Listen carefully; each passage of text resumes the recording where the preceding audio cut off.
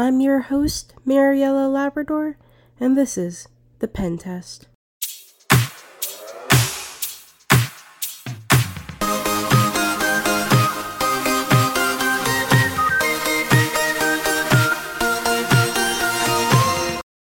Taking notes in high school is an excellent method to retain what is taught during a lesson.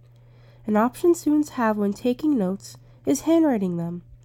One thing students use to write their notes is a pen. Some pens are known to smear a ton and bleed through the paper, while others aren't. In this podcast, I'll be reviewing 3 brands of pens and comparing them based on how much they smear and how hard the ink bleeds through the paper. The purpose of this podcast is not only review pens, which are used by students almost every day, but I am also curious to see if one brand of pen is better than the other brands based on the test results. I will address this in the later episodes, so stick around and enjoy.